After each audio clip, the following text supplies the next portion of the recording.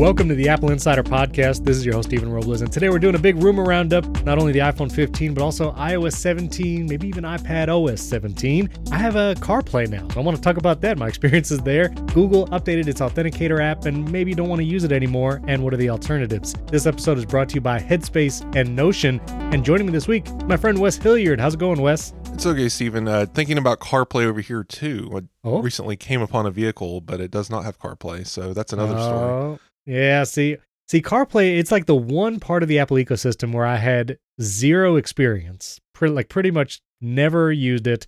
I drive a 2011 Kia Soul, so there was never a chance.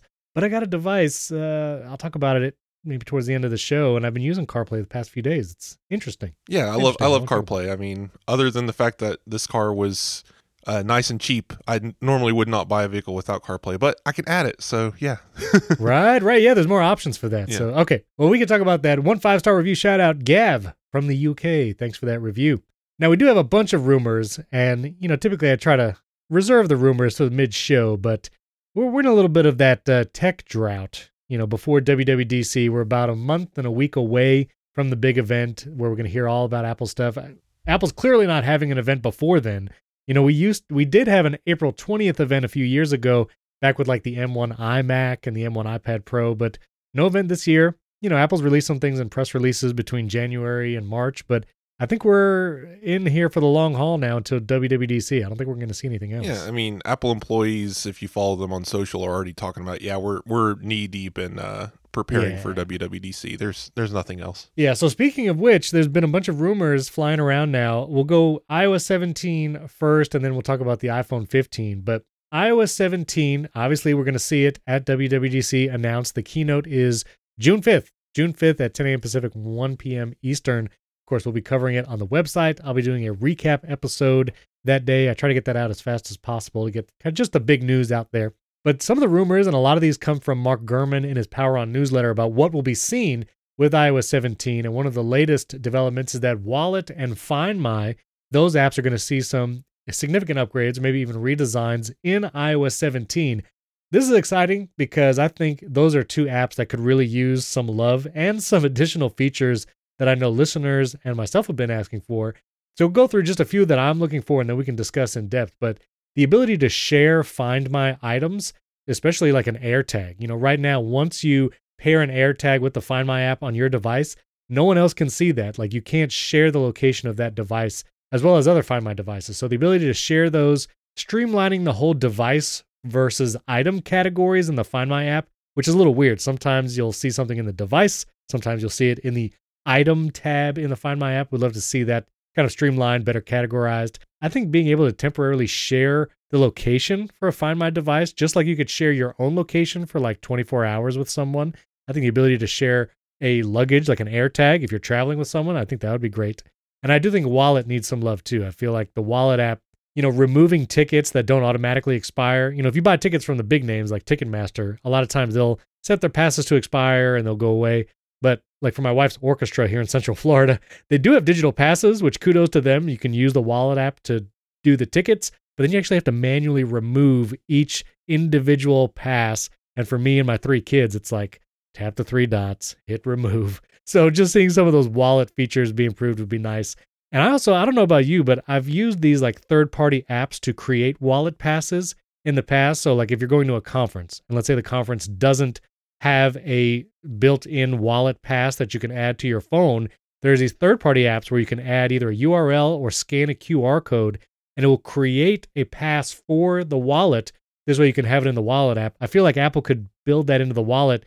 This way you can just use it. So if you see a QR code for a conference, you just open the Wallet app, say create a pass from this, gives you a couple fields like the title of the event or time and date, and then you just off to the races. So those are some of the things I would love to see. Do you have any frustrations or any updates you hope to see in Wallet and Find My? Apple created this deliveries thing that they don't even support yet. If you remember last year, they announced deliveries will show up in Wallet, and I have, I think, 4 total, and it was like from Shopify clients because Shopify, I think, implemented this. But everyone else, Amazon, Cotton Bureau, Amazon is never going to support it though. That's the thing. But that's also the thing. Like, why can't I just do like the other third-party trackers, deliveries and parcel. Yeah, why can't I give them a thing and have them just source the data from a URL? Because it's once you have the URL, there's no login usually. And Deliveries does a great job. Like you can log in with your Amazon account into the Deliveries app,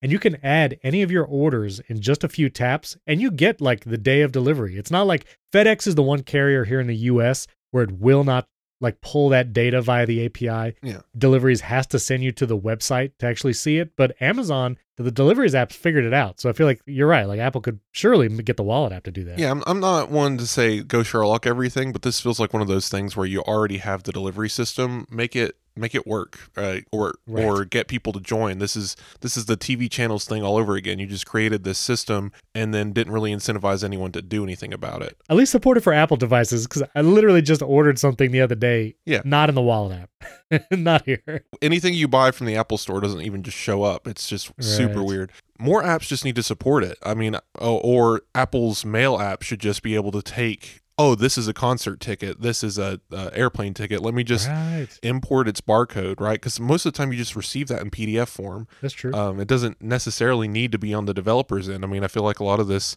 could just be data entanglements on Apple's side that they could figure out. I know there could be, I feel like even an API where like Delta Airlines could build in the auto boarding pass, where as soon as you check in the app, the boarding pass is just in the Wallet app. You know, because you still have to do that add to wallet thing, and then it shows up. I feel like there could be some kind of API, I would imagine. I don't know. I just feel like there's a million opportunities here for them to step up to the plate and make this a little bit more user-friendly. Again, because like what regular person is opening the Wallet app on a regular basis? Right. I know us nerds like to go in there and play and make our own passes and collect all of our movie tickets and the expired tab. Like, that's great, but no one else is really doing that. I feel like Starbucks might be the one pass that gets people to open the Wallet app. And at least from my experience, that one is actually really good at automatically surfacing on the lock screen whenever you're near a Starbucks. So you almost don't need to go to the Wallet app. You could literally just tap it on your lock screen. And also, one last thing on the Wallet app. Now that we have the savings account, I do think there needs to be a little bit more of a distinction between the Apple Savings and the Apple Card. Because right now, you go to your Apple Card to view the Apple Card, the Apple Savings, I guess, or you can go to so you can't even go to the Apple Cash Card and then see the savings account. No, you have to go to the It's Apple only Card. an Apple Card. And I've written about this a few times now. The limitations are striking to me. Did you set up Apple Savings? Yeah, I'm using it. I've been trying to use my Apple Card more now. Does your checking account allow you to automatically go in the Wallet app and say deposit money in Apple Savings or withdraw money to my checking account from my personal bank? Does it allow you to do that? It does. I can go, there's an add money button. And if I do add money, I can choose an amount, choose my checking account, and then, it deposits it. I feel like this is getting missed by a lot of tech reporters because they're probably banking with more national banks. I bank with a credit union that's local to like my 100-mile radius. And right now, the only way to get money to and from that account, actually to the account from it is a different story, is using the routing number. So I'd have to give my banking institution the Apple Savings routing number and account number and transfer money the old-fashioned way using the American banking system.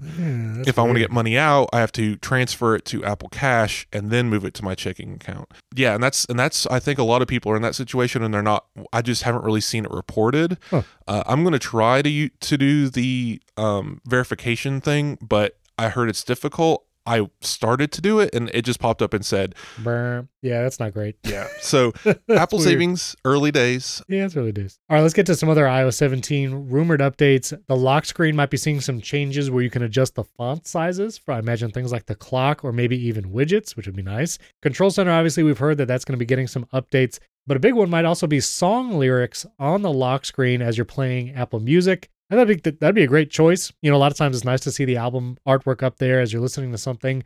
But if you want to turn on lyrics or maybe do like a little karaoke, but you just want to be able to see it on the lock screen and not have the app open, that'd be pretty cool. Down for that. Interesting, I guess. I don't really understand the use case here, other than just a cool factor. Well, what did they just say? I think the use case is like, wait a minute, what did they just sing? And then you could maybe just look down. Yeah, so it's a good Shazam element. I think also hints a bit more at the iPad's lock screen getting a little bit more useful. I could imagine having my iPad on a table with Now Playing, you know, that big album version where you tap on the album artwork. Yeah. Live activity. Having that on my iPad mini or iPad Pro on a stand on a table, and then having lyrics associated with it, leaving my screen on or on a future always on display. Sure. So like, I feel like that's the next step that we're going to, and that's interesting to me. On the iPhone, it's less interesting. Yeah. Now this is a big one, and this might be a larger conversation, but side loading, Mark Gurman says that this is possible, that Apple will begin building the framework for side loading or possibly even third-party app stores into iOS 17. But Gurman is careful to say that this could be a Europe-only feature. He says, quote, "I think that they're not going to shoot themselves in the foot and expand this globally if they don't have to."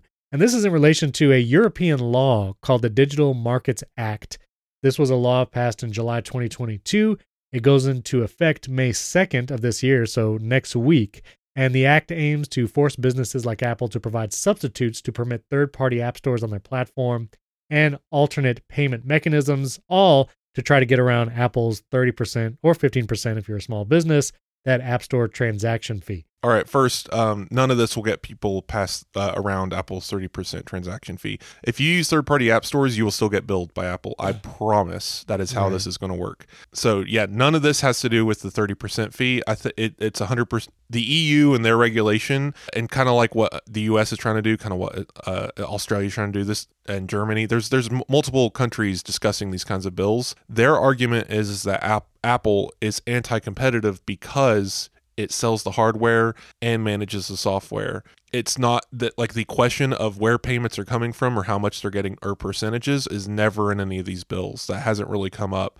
And that's the fight Epic keeps losing. They're trying to say that the 30% shouldn't be allowed. And again, like in the appeals court, they've lost their case. Apple's App Store is found not to be an antitrust issue. The payment systems haven't been found to be poor in the United States anyway, and they're going to continue appealing, of course. But as far as these bills go, like in the EU, it's specifically targeting the fact that the App Store is controlled by the entity selling the hardware. So just like with USB-C, the EU just feels like they want a more universal option. So developers will still have to comply with Apple's rules on their platform, even if they're operating in third-party stores. And that's something we've discussed on the podcast before. This isn't going to be some kind of workaround. This isn't going to get away from Apple's things. There will be illicit stores that try to avoid these things. There's always going to be illegal activity in the background, but the people following the rules will have to get their third-party app store approved, will have to pay Apple for any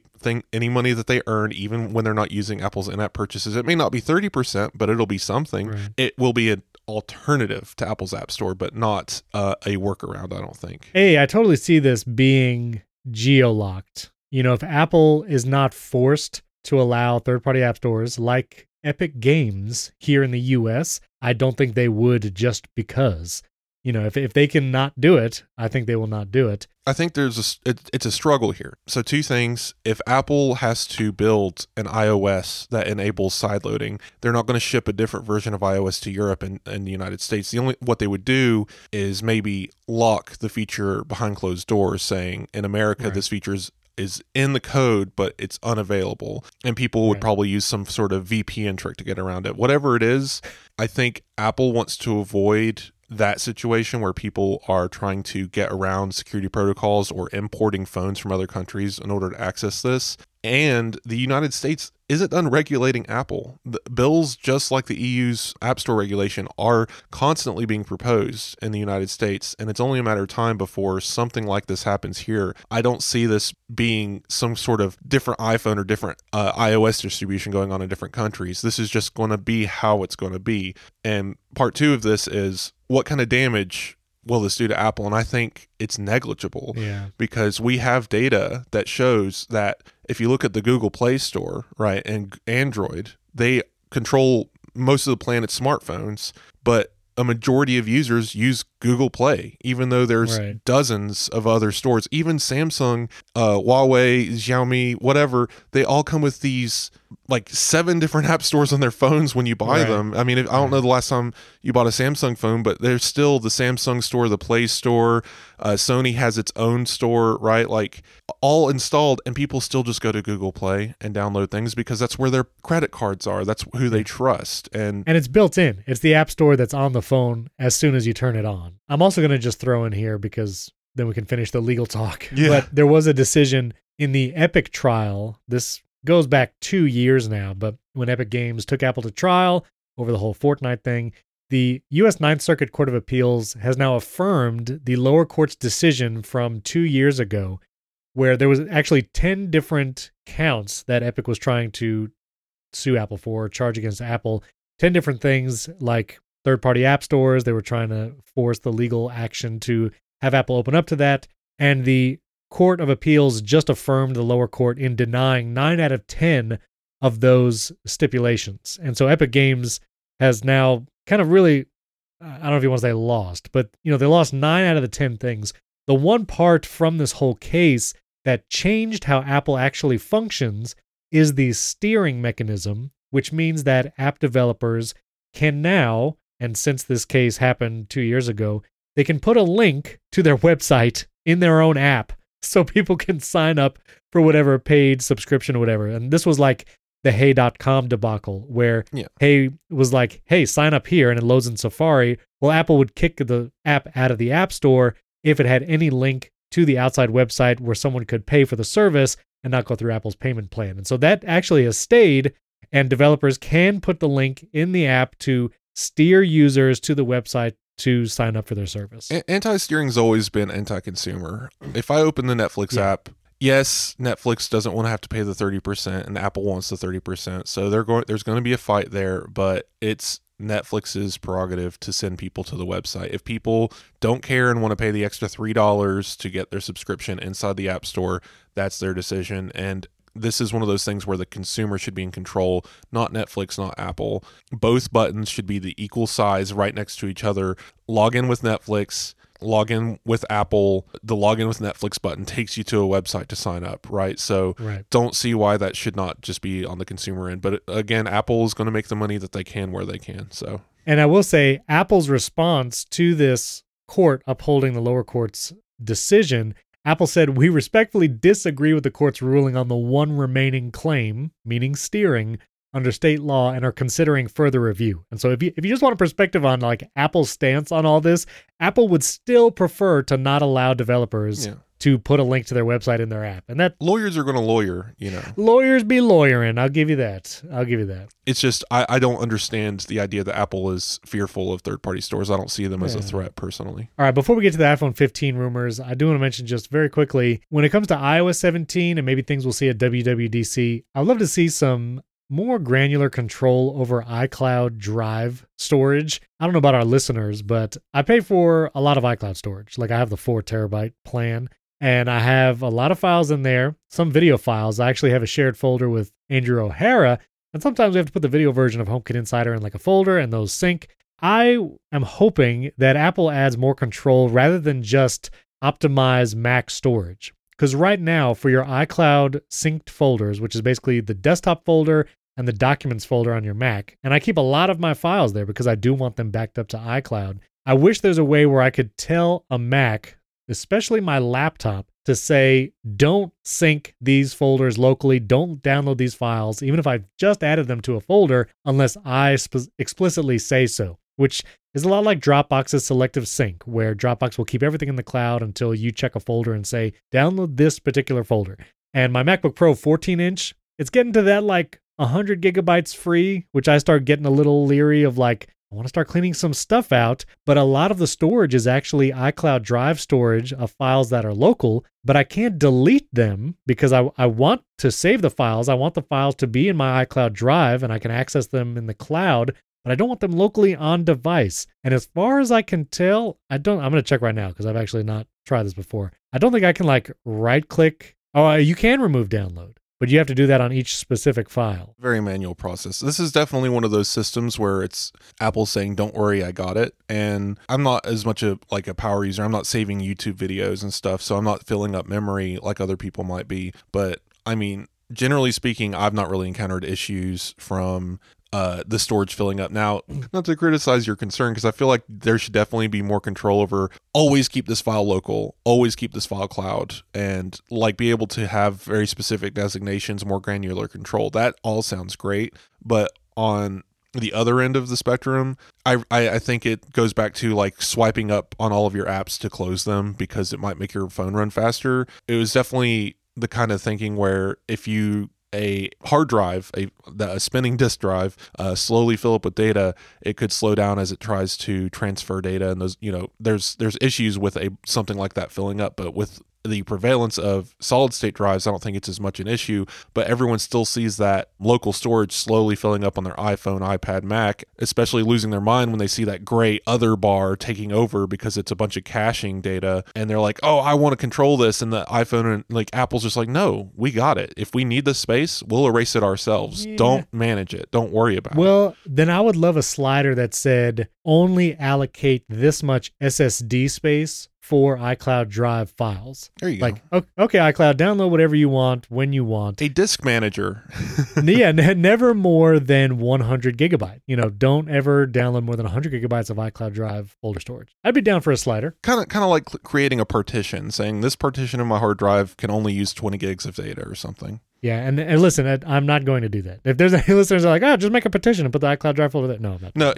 That's not. Yeah, no, I realize that's possible, but you could literally do that. No, thank you. And some people do that. I've heard the ATP guys talk about saving their photo library, the actual library file, in a partition so you can put a cap on the amount of storage that's used. Because photos is the same way. You can choose to optimize storage, but there's no granular control over like never download more than 20 gigabytes of photos at a time. But Steven, why don't you just buy a 200 terabyte Synology and just install it in your server rack in your basement, and then you'll never have to worry about storage again. Listen, I have a Synology. It has a number of terabytes, but I can't edit video off of it. No. And it's not, transfer is fast-ish. It's a spinny disk thing, right? You're not running SSDs it's a spinny down there. Disk. Yeah. No, I don't have like 8 terabyte SSDs in there. No. Yeah, still 7,200 RPM.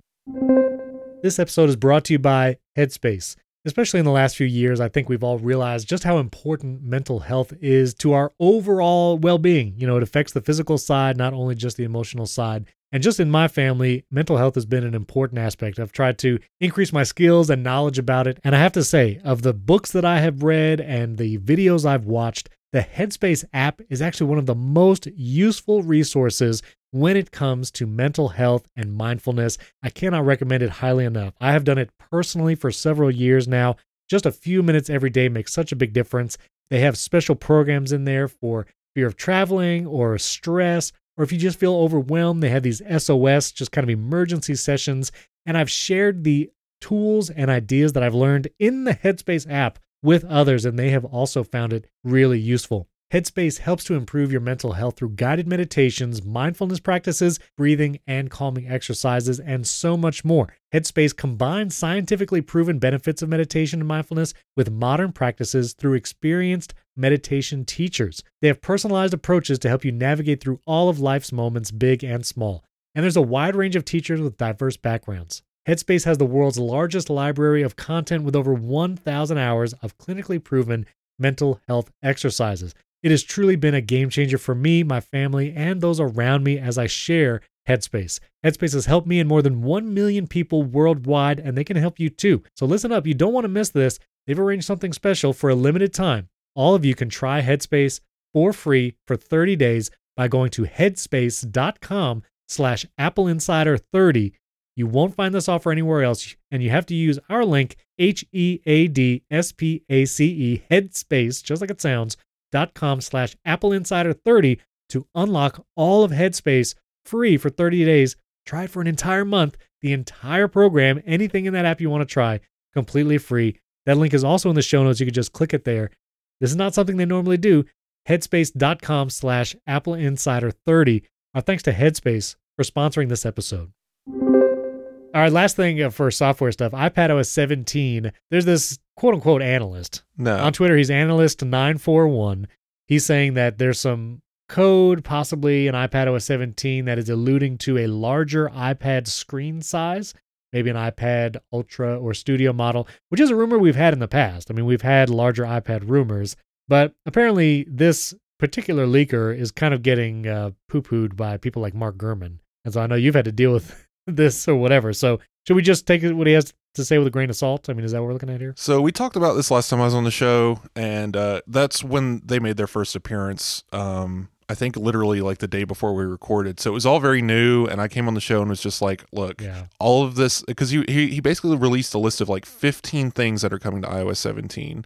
I went through, I wrote the article, I kind of just examined what he had to say, and long story short, I said, this is all stuff that like you or I could come up with. If like based on previous leaks, based on iOS 16, just Apple's trajectory, blah, blah, blah. Even I had actually manifested some of these things in an iOS 17 inside page that I wrote about, like, this is everything we could be expecting. Right. And a lot of them were already hit on before you ever made a leak. Yeah, I removed them from the leaker list, and I'll remove them from my Twitter because they just kept going. They just kept, they did the thing that a lot of these new quote unquote leakers do, where they get excited at the attention and just keep talking, keep reaffirming, believe me, this is happening. And on top of that, here's this new thing. And half of the new things were things we already knew about, or again, conjecture. In a few instances, just things that just could not happen. So I'm on here again to say, like, I'm not declaring war against this person, but I will say that there's one of three possibilities here. One, they're making everything up, which I'm not accusing them of making everything up. Let me be clear. I'm just saying that's a possibility. I don't see it as reality, though, because why would you self-sabotage like that? Well, we're just going to find out in 6 weeks. WWDC is going to come and go, and all of this is going to be wrong. Like, this is mountains of information they've come out with, and it could all just be wrong, or most of it wrong, or conjecture. And sure, they can come out and say, well, they scrapped this at the last second, whatever, but no one cares. You got it wrong, buddy. I don't recommend doing that, guys. If you ever go out and become a leaker, be more conservative and you'll be more believable, I promise you. Making stuff up will quickly get you removed from our list of people to pay attention to. There are thousands of people on Twitter posting every day, hey, this is a leak from Apple. It's nonsense. This person will just get added to that list and we'll never pay attention to them again, whether they're right or not. Another option is their source is very confident. Therefore, they're very confident in their source, but the source is just incredibly wrong, or the source is making things up and lying to this Analyst 941. Yes, like I think that might be the case because this exact thing happened to John Prosser. He had the Mac Mini leak that didn't pan out, the Apple Watch with the flat sides. Apple Watch. He shaved his eyebrows. He did shave his eyebrows. The iPhone Classic Edition. He even said that the Apple glasses will have a Steve Jobs style. Like, there's a lot of weird information coming through for a bit there. Anyway, so Prosser still makes videos. He still makes, but a lot of it's more focused on news and reporting other people's rumors. We haven't heard a John Prosser Apple exclusive in a while. He did say the Pixel. His last thing was the Pixel Fold or something. Yeah. He hasn't had any Apple. His Android exclusives are good. They're solid. He's really good at that, and I'm glad he's still doing it. John Prosser's fine. I don't have a problem with John Prosser. I think John Prosser, come on the show if you're listening. I'd love to talk to you. This guy, this Analyst 941 feels like that in a way because, again, go back in their tweet history. They came out aggressive. They challenged like Mark Gurman to a duel on Twitter. Is like, come and prove me wrong, Gurman, kind of thing. And it's just like, dude, no, relax, buddy, calm down. Relax. Like, you have some information. It sounds interesting. A lot of it sounds like conjecture, but they kept coming. But if you're going to be a leaker, just withhold some information. Put out what you are confident in and is good enough to get in the headline to say, hey, Analyst 941 had this really cool information about iOS 17. Get proven right. Do it again. Rinse and repeat. This fire hose thing, it's not going to work. All right, well, I want to jam through these because I actually have some news at the end. I do want to talk about CarPlay, but iPhone 15, just a quick rumor roundup because we had an article on the site. iPhone 15 look like smaller bezels, USB-C, which we've expected. Pro models will have titanium edges, a periscope zoom camera, meaning there's like lenses that are refracting inside to give a longer zoom thing because it'll be sideways on the phone, like a periscope in a submarine. So anyway, periscope zoom, possibly secondary selfie camera, A17 Bionic processor, Wi-Fi 6E, which makes the most sense of everything because, the iPad Pro M2 has it. The new M2 Pro MacBook Pros had Wi-Fi 6E. And also the iPhone 15, so the non-Pro models may be getting the dynamic island this year, which makes sense. Apple usually has that kind of tick-tock cycle where the Pro models get something. Next year, the regular models do. And then there's all this hullabaloo about the switch or silence button, whether or not it's going to be a toggle switch like it has been since the first iPhone, or if it's going to go to an actual physical button. Maybe it'll have some haptic feedback. Maybe you'll be able to change the functionality. I'm still unsure how I feel about that. I feel like if it's a button and it gives me some haptic feedback when I press it and the phone is on silent, and then if I press it and the phone is not on silent, it doesn't buzz, maybe that will be enough feedback, kind of like how it is now. I mean, if you flip the silent switch on your iPhone, it'll give that little haptic feedback, let you know you're in silent mode. You flip it up, nothing happens, let you know that sound is on. I guess a button would be okay like that. Something about that switch, though. I just really like the switch. I hope it doesn't go away. I'm excited about all these features. First of all, I like the idea of, again, we're getting A16 in the regular iPhone 15s. We're getting A17 in the higher end ones. That means Wi-Fi 6E is exclusive to the high end iPhones.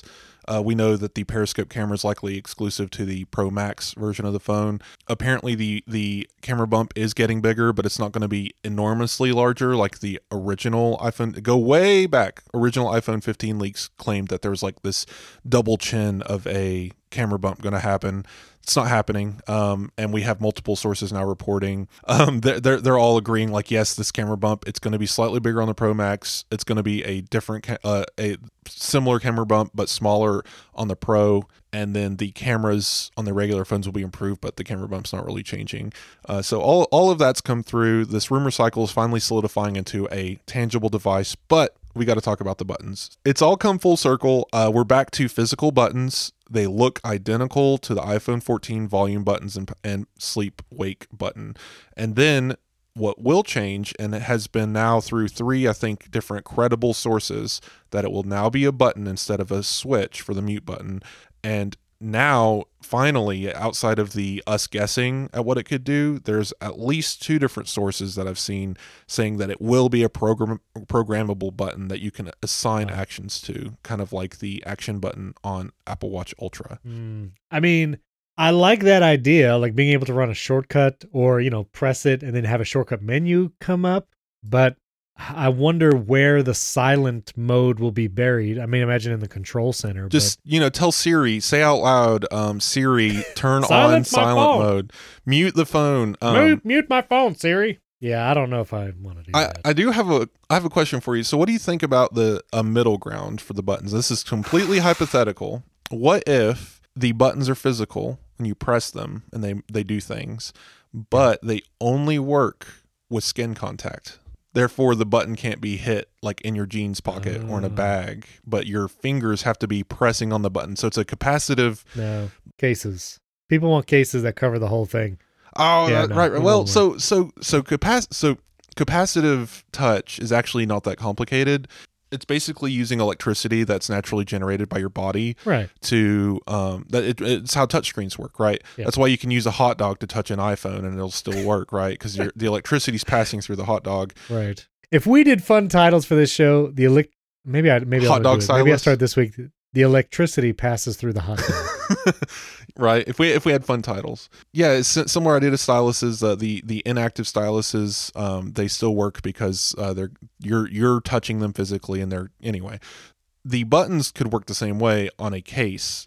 Again, the button's physically to press, but the case would have to have a special capacitive pass-through. You can make it so the button will only be pressable when the screen is on and or it's unlocked. Because even the volume buttons right now, if my phone is locked and I'm clicking the volume buttons, it doesn't change the volume. Really? If I have something playing, it will change the volume. Right. But there's no volume slider that appears when my phone is just true. You know what I mean? If I unlock it, now the volume slider appears. I'm still on the lock screen. It just saw my face, so Face ID unlocked the phone, and now the little volume slider appears, and clicking the volume buttons does something. So I feel like that makes sense. Maybe this will be super configurable.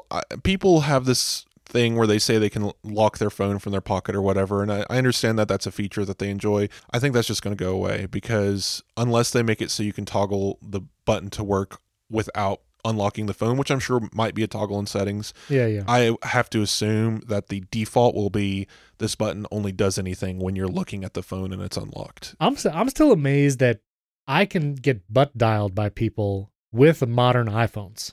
I still don't know how that happens. Like, I don't know if they have, like, I have people who have Face ID enabled. I think what I see people do is they put their display lock like pretty high, like 5 minutes, so it won't lock for 5 minutes. They'll have their phone unlocked. Rather than hitting the sleep button and turning off the screen, they'll just put it in their pocket. And somehow their leg through the pants, touching this phone screen, manages to tap somebody's contact. It's amazing. I don't even know. It's amazing. My dad has this, janky Android phone, but it's the same concept. He doesn't lock it. He doesn't sleep it. He doesn't really understand how phones work. He's kind of avoided technology for the past 30 years and just, in the last 5 suddenly discovered, hey, phones are a good thing to have in your pocket. And he's, like 60, gosh, he'll be 70 this year. Hey. Barely got the concept down that this thing turns on, you dial a number, and sure, he has access to Google and stuff, but he's just completely tech literate as you can possibly be. And he gets frustrated with it. It's one of those situations, like I'm slowly trying to teach him how to use it, but it's a whole thing. Sure. But yeah, he's definitely the world's worst at he doesn't know how to hang up the phone when he's done with a conversation. He'll just put it in his pocket. The phone app will just be open and he'll just be dialing people in his pocket while he's walking around. I don't know. But yeah, I think that's just something like that's a human behavior thing. I don't think we can deal with people just putting their phone in their pocket unlocked. Yeah. Well, we'll see. That's the roundup. We have some renders, of course, in the article. You can check those out. This episode is brought to you by Notion. Guys, I've used Notion for several years for research, for planning, even planning this podcast and videos that I'll be producing. Notion is an incredible tool, helping you organize your thoughts, your to-do list using Kanban boards. I love how flexible Notion is and how I display the data and the things I'm trying to put in there, and how it helps me format it, linking, embedding videos, all of that. But now Notion has an incredibly powerful tool called Notion AI. I've been using it for the last several months, and of all the AI tools, when you can have AI right in the place where you're already doing work, already doing research, it is incredibly useful. And that's what Notion AI does. Imagine you're typing a document and you need help, maybe just changing the wording a little bit, or you just have a few bullet points of ideas and you want to make that into a whole blog post. You can literally just select that text in Notion, click the Ask AI button, the Ask Notion AI. It'll give you several prompts, so if you're not sure how to use AI yet, it'll help walk you through, give you some ideas. But then you can ask Notion AI to do anything. You can say, make this into a blog post, make this into a video introduction script that I can read. Something that I use Notion AI for is, here's all the headlines of the articles we talked about. Give me a podcast episode title ideas. Give me 5 ideas, and then I can choose from it. Notion AI can do all of that in just a few seconds. Notion AI helps you work faster, write better, and think bigger, doing tasks that normally take you hours in just seconds. You just tell Notion AI what to do, the more details the better, or you can start a prompt and go from there. Have it write a blog post, make an outline, brainstorm ideas, or summarize a whole bunch of docs. That's really useful too. For a limited time, try Notion AI for free when you go to notion.com/Apple Insider. That's all lowercase letters, notion.com/Apple Insider.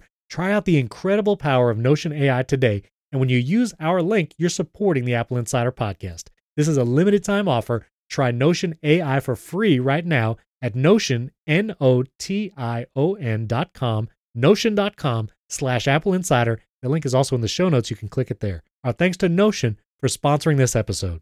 Real quick, some other updates that might be coming. Apple Health, the app could be coming to iPad, which would be a welcome feature, especially like I wanted to use Health with my son and his family set up Apple Watch, but you can't do the medications app without an iPhone. So it'd be nice if they added that. This has come up multiple times now in this podcast. Health feels so much like a tool. Make it a destination. Make it something I want to go look at. There is some interesting information in there about my sleep patterns and my heart rate. Yeah. I go there and I poke around. I'm like, okay, cool. And then I close it and I leave it there for 6 months. Yeah, my Apple Watch is tracking all of this, but it's just not a destination. Why do I care? It's a shame because it really is a powerful application, like the amount of data that it can store. And especially like I just had labs done, a blood test from Quest Diagnostics was the place I went to have it. And you can literally log into your Quest account and they will pull in all of those labs into the Health app. And the Health app will actually give you information about every lab. Like it'll say, here's your vitamin D or whatever. Here's the recommended range. So you might be a little low.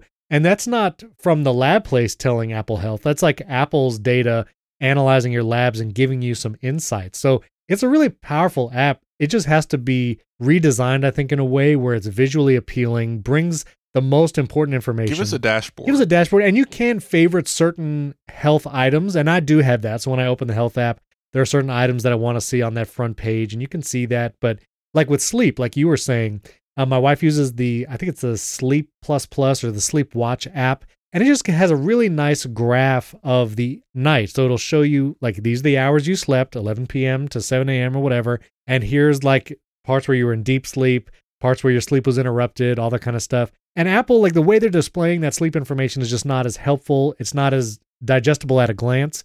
And so redesigning some of that. And then in addition, some of these rumors are that they could be adding like an AI coaching tool. This could be something that might even be next year, but like basically analyzing your sleep patterns and your exercise and activity, that it could make even more attuned suggestions to your body. Also, a journaling app could be a part of it. And even being able to like track maybe mood and other like emotion side of the health stuff, and you can input that, and then you can really get a comprehensive look at like how you're doing. Right. So there's a lot of apps already that exist, journaling apps and such, that are a mood tracker. You can pick different smiley faces before you do your diary entry. That's all cool. The AI coaching side of this sounds really interesting to me. I am not bothered by the idea of a little Siri thing popping up every now and then throughout the day to say, hey, you know, how you feeling? You just did a workout. You want to Sure. log it in some way, or did you eat lunch? Or your heart rate appears to be increased because you're metabolizing. What did you just eat? You know, like Sure. like there's a lot of ways that this could work out, and like I want it to be more interactive in a way that's intelligent. Like, help me log more data, make the data more useful to you, have a bit more of a conversation about it. And that's, if there was ever a place where an AI chatbot thing could work for Apple, this is one of those places, I think. And one of the things that my wife's sleep app asks is every morning it'll say, do you feel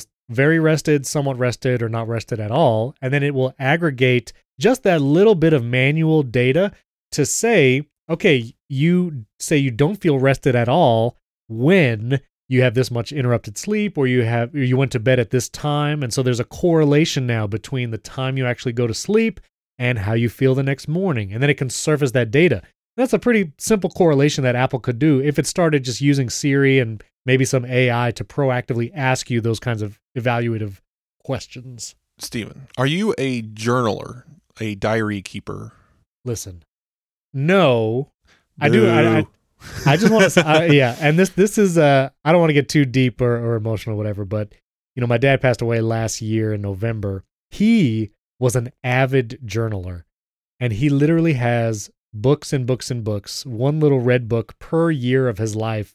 There are some years he missed, and, you know, he has some notebooks or whatever, but he journaled his entire life. And I have not brought myself to like go back and read those, but the fact that they exist and I could go and read his words from 30 years ago, 20 years ago, or last year is like a really meaningful thing, and I'm glad that he did it.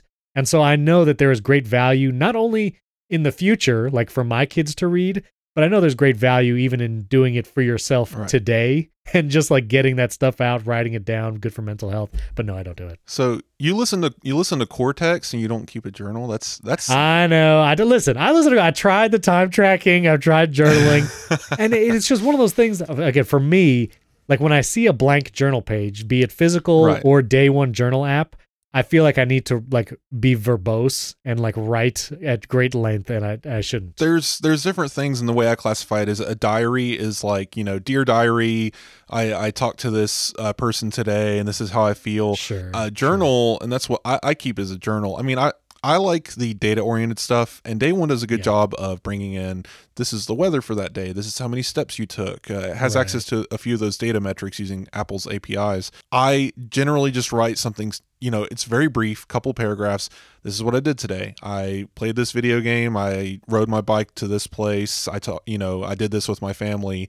And very short and sweet. If there's more to say, there's more to say. I have some entries in there that go for hundreds of words, but most of them are a couple of paragraphs about the day that no one's going to have any interest in. If my kids somehow dig this out later, again, this journal, this is for me. I mean, it's not really for historic archives. So if someone went back and read it, they're not going to gain a, you know, very good insight into my life. They'll see some bits and pieces here and there where there's more dramatic events, but not amazing as far as an archive goes. I don't know. I have like a 200 something streak in day one. I've done it for more than a year before, and then I missed like a month, and then I started over. So I've been using it consistently on and off for the last like 3 years, and I really enjoy it. Okay. I just wanted to bring it up because this is actually very intriguing to me. I wonder, is this going to be Apple Health, and there's going to be like a tab inside of it that's called Journal that asks you about your heart rate was high. Tell us about it, and is it going to be something silly and stupid, or would it be a complete standalone app? And I would love that from Apple. I think it would be, I would hope and think it would be a standalone app.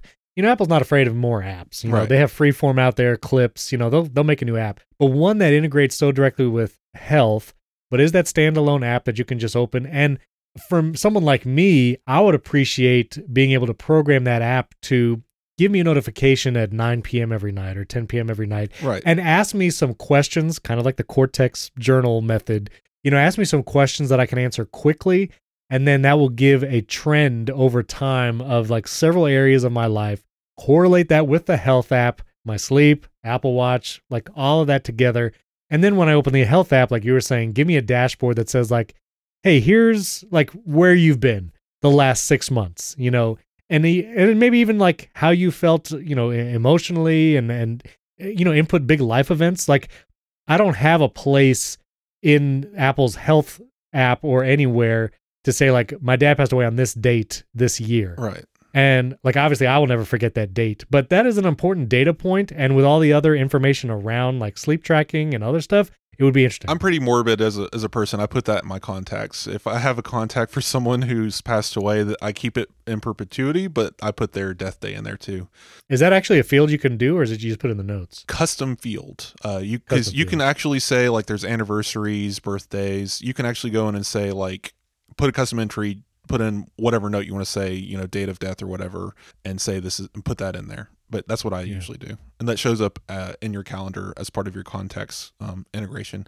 No. Well, it's interesting you said that because I've been dealing with my dad's Facebook account. Right. Because there's this option to memorialize a person, and you can still have all of their data visible, like people can visit it and stuff, but you can't log into that account anymore. And you can download all the information, so you can like download all their posts and pictures so you can have it locally, but then you memorialize it. I've not gone through that process just yet, because I have to read more about what it all entails. I also don't know about the iCloud ramification and like how to memorialize that, because there have been times where like we still have his phone, and we'll go to his phone because his pictures are there in the iCloud photo library, and I don't exactly know like where to download those just yet and what to do with it. And so I don't know. It's just it's a weird problem. I've always been very open about this stuff, so forgive me if I'm being obtuse. No. But I mean, I would just get an SSD and label it Dad and just put it all on there. I mean, like that's just me personally. I mean, my parents are getting up there, and I expect to have to take care of this. And these are things that I've thought about, and it's tough. But not to end on such a morbid note. No. I did want to point out. So I'm very hopeful for this journaling app because wow, like think about it. So if you take photos, those you don't have to give the journaling app the photos. They're just part of Apple. So it would just say you took these photos on this day. Oh my goodness. You got directions and drove this many miles on this day. You can see this trip that you took over, it's all there. Apple Health, Game Center, Apple Music. This is the playlist you listen to on this day. This is how many hours of music you listen to on this day. All of that data is Apple's. And I get it. Sorry, day one. That the CEO came out and said, wow, we really, getting Sherlocked is never good news. I know, I get it. And if Apple does this right, because they can do it right, sorry, I will jump ship, streak or not. Like I will happily, because Apple has all that information. I don't have to give them anything. They'll already have it. So the journal entry will already be filled out with all of this metadata from everything that I interact. You talked to this person on this day. This was your iMessage conversation with this person. If you do you want to save want to save this chat with your mom on this day as part of your journal entry and have it show, like I don't like again, because it's all there. Once your device is unlocked, it's unencrypted at rest in that way. You'll have all of this data you can just pump into this thing, and Apple could just reach in and grab it for you. automatically. And then the only thing that you as the human have to do is say, write your 3 paragraphs about the spaghetti dinner that you ate and then move on, right? But like going back and seeing all that would be amazing. I would love that. You just blew my mind, honestly, to think about the possibilities of that kind of integration. Because like even last week, I did a field trip to Legoland with the family, took a bunch of pictures. I used iCloud shared photo library, so my wife and I, like, we were able to share pictures as we were taking them. But if I could have had a notification that evening to say, hey, look like you went somewhere. Here's where the people in the photos you took, because facial recognition in photos is pretty good. Said, it looks like you were with these people, you know, your kids, your mom, your wife, and it looks like you went to this, and here's some of the stuff that happened. Like, just tell us, you know, give us a sentence about the day, or just say it was a great day. And that could just be a time capsule of everything. That would be amazing. We're already 90% of the way there. Just like with a lot of these features that I bring up with Apple, like an Apple Social Network, we're already 90% of the way there. They just have to connect the threads. Photos already creates memories, but guess what? They're lost. Going through those memories, if you go in those memories, they're there, and you can see all of them through all of time. They're in this little catalog and photos. You have to go find it, but they're so hard to uncover. Imagine if in the journaling app, there's just a calendar of all of your memories. You know, it could retroactively create journal entries, just like the Photos app retroactively created those memories. I want this so bad now. Apple Music Replay. Yeah, Apple Music Replay has all of your music data from back to 2015. You know, Apple Maps has all of your traveling data. The Photos app has all of every location you've ever been and took a photo in. Sheesh. Generally speaking, if you're a human being with a camera phone and you go somewhere that isn't your hometown, you probably took a photo. So all of that history is there. I don't know. I'm just saying, like, so the date that you went, the photos that you took, that could all just populate in a journal. Wes, I've never been so excited about a journal app. But this is really, like, truly. Yeah. I mean, and again, Stephen, I hate to burst this exciting bubble because it could just be your heart rate went up at noon. Do you want to write something about it in the health app in this 6 layers deep note, like note sticker that you put up? Anyway, so we'll see what it looks like. I'm excited. Yeah, very exciting. If Apple doesn't do that, someone go make this, figure out how to ingest all this data. Yeah, it would have to be Apple, though, to be able to access all of that, because it's all encrypted. Especially like the photos is such a huge deal. That's why it's interesting. If the Wallet app was redesigned, so if you like have concert tickets in the Wallet app, you went to this concert on this went day. to the concert and the photos you took, forget about it. Here's the ticket stub. You know, forget about it. All right, We're very quickly. Google Authenticator updated its app, so it's now cross-device. And basically, if you had the Google Authenticator app before, you could save all those 2-factor codes, those temporary 6-digit things, in the app on your local device, like your phone, but they wouldn't sync to other devices. And so if you lost that one device or upgraded, like I did years ago, and didn't move all those Google Authenticator things to the new device, you would lose them, and it was a pain in the neck. So now the new app does sync cross-device, so you can have the Authenticator app on your iPhone and your iPad. Those 2-factor codes will be in both places, like 1Password, like iCloud Keychain. One caveat, and this was from a tweet from Mysk, M-Y-S-K. I'll put the tweet in the show notes. Apparently, when it's syncing your 2-factor authenticator codes, which is each 2-factor has like a secret key, those 2-factor are not being encrypted as they travel, as they leave your device to be synced over the cloud, and it's saved in your Google account. But it's not end-to-end encrypted, so I would recommend Google, like they did, maybe not. Don't enable it. Yeah, they made a statement. I saw somewhere, Twitter probably. They made a statement saying we're working on this and it will eventually be end-to-end encrypted, but it's not right now. Yeah, so don't enable it right now. Yeah. I've been using iCloud Keychain more and more. And I think if we see some big updates to WWDC, I'm going to go all in. Keychain app. You created this password on this day. Would you like to add it? Yeah, exactly. You created an account for, I don't even know. Yeah. I wanted to mention too, Apple Watch, 8 years old. The original Apple Watch came out April 2015, and pretty wild. There were some pictures going around. Basic Apple guy, he had a nice post. And I posted pictures from my review, because that was actually my first big tech review, was the original Apple Watch. I got it on launch day, the stainless steel with Milanese loop. I have the big review for Apple Insider. I wrote it there. And just, it was nostalgic to know. Crazy to think it's only been 8 years, but it also feels like a long time. Like, it's hard to put my finger on it. It feels like it's been a long time, but not at all. Yeah, it feels like I've always had it. I do remember having a Pebble Steel. I had a Sony Smartwatch 1 and 2. All of those were just, fine. I even had the iPod you clip to a wristband, and wore it as a watch for a while. But once the Apple Watch came out, it was definitely, silly as it sounds, life-changing. Like, it changed how I use technology. It changed how I interacted with technology. And I've literally had one on my wrist every waking moment since one arrived in my home, other Right. than when I need to charge it, really. I mean, Same. swim with it, or work out with it, sleep with it on. Once that became possible, I sleep with it on. But 99% of the time it's on me, and then it's charging otherwise. It's really cool. I do have one thing before we close.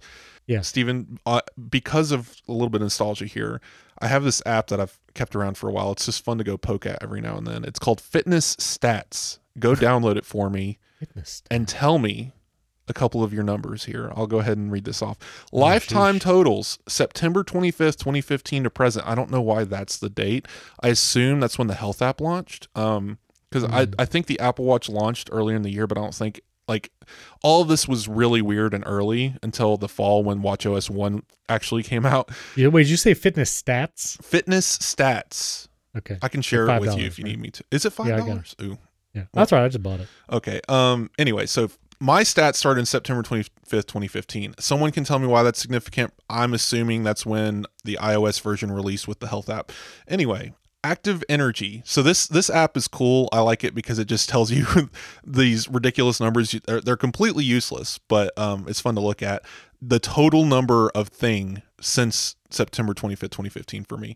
Active energy burned 1,227,000 calories. Yeah, mine's 1,958,000. See, you're working out more than me. I guess so. I only have 572 hours of exercise time logged. I'm sure. Well, what's your workout duration? See, again, this is probably going to be awful for me. Only 119 hours. So see, I have 100 hours. Okay, so maybe I'm not so bad off. All right. That's weird. What was your exercise time? 572 hours. See, that's weird. I have 394 hours. Maybe I'm just wearing my watch more, or maybe there were a couple years I didn't wear it. I'll be honest. Because I mean, that's fine. I've just consistently wore mine since it came out. I've always had it. So what's your steps? Last one. 11,518,000. See, I have 16,918,000. I feel like you're walking more than me. You're also in Florida. There's more to see there. I'm just kind of surrounded by, I will say I worked for a travel company when I first got the watch. And when I would go on tours overseas, it would be like 10 days of nonstop walking for 6 hours a day. And so those few trips might have put me ahead. Here's the one I like just because it's grueling to think about. How many flights of stairs have you climbed? Oh, wow. 5,920. I have climbed 7,937 flights of stairs. Wow. I used to live This is actually really cool. Yeah, this is a fun app. I like just opening it every now and then and just looking at it. We'll get that in the show notes. But yes, it's in there. Yeah. Very cool. All right. We don't have time for CarPlay. I just want to say I got this thing called CarPride. It's basically like a 9-inch touchscreen. And it works with wireless CarPlay. So I don't have to plug my phone directly into it. I can still just charge my phone on the Belkin MagSafe charger I had in my car. This CarPride screen, it plugs into the cigarette lighter. I have an aux cable going from that into the aux jack of the car. And when I start my car, the screen starts up. Nice. My phone connects in a few seconds later, and I have CarPlay. So So what does your dash look like in your car? Do you have a CD player, tape player combo with no screen? I have a CD player with like this red, ugly digital screen. Again, it's a Kia Soul 2011. Okay, so it's one of those like CD players with Sony that has like the scrolling, like this is what you're listening to. Yes. Okay, yes. So I have briefly 1 minute. So I have I recently, I didn't have a car for years because I didn't need one. I work from home and my girlfriend had a car. Blah blah blah. Just I was paying a $500 car payment. Sold it. Whatever. I've had cars with CarPlay before. Purchased this 2016 HRV Honda. Love it. Has a 6-inch screen, non-touch screen, no CarPlay. I'm so upset. I'm going to rip out the guts of this car and put in a CarPlay unit. Should be like $400 to get it all done. I just wanted to ask you one quick question. Yes. What do you do with your phone now that you have a CarPlay on your dash? Do you still mount it on a MagSafe mount somewhere? Do you just keep it in your pocket? Do you tuck it away somewhere? What do you do? So I've only had it for a few days, so maybe that's why I'll go more in detail next week. Sure. But I've been leaving it on the MagSafe charging mount that I've had, but my eyes are going to this big old screen. Right.